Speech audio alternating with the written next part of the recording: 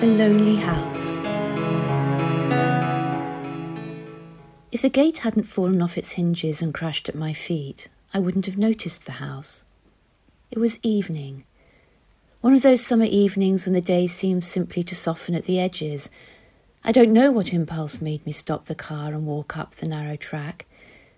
Like so many Wiltshire lanes, it had been worn deep by generations of feet passing back and forth, and my head only just reached the roots of the yew trees that lined the top of the bank. I don't remember any sound, not even the low hum of evening insects. It had been a long day. I had left a clutch of estate agents' brochures on the seat of the car. None of the houses was remotely what I was after, and I was feeling depressed. I was just about to walk back when a gate tumbled down the bank, scattering rust-red flakes of metal and landing with a hideous clatter at my feet. I turned to see where it had come from and saw, under the nettles and cow parsley, a tiny flight of stone steps leading up behind the yew trees. I was curious.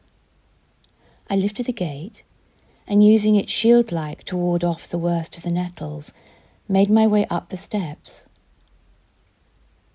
They led to a house. Not a pretty house, a plain red-bricked house planted firmly in the middle of its plot, with a door set precisely at its centre and 4 windows, 2 up, 2 down, either side of the door.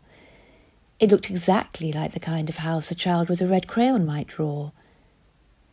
The windows were broken, the wooden frames rotting and tiles missing from the roof. The garden was a riot of brambles, nettles and elder saplings, but not even this, and the wild tangles of white-flowered bindweed could soften the harsh lines of the building. The house was ugly. Even now, I can't explain what drew me to it, except that for all its shortcomings, the house seemed so definitely and unapologetically itself.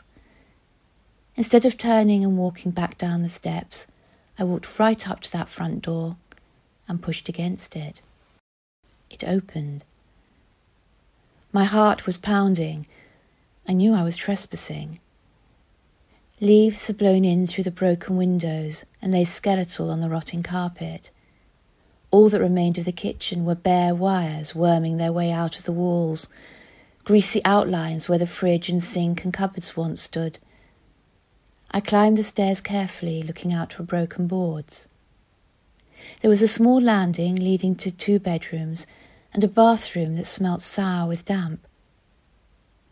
The idea of buying the place was madness. I knew it. Of course I knew it. But there was something about the place, something I couldn't put my finger on. I wanted it to be mine. All these years later, I still wonder about that moment. How would things have turned out if I had not walked up those steps? But there's no point in trying to reimagine your life. I walked out of that house, back to my car, and I binned those brochures.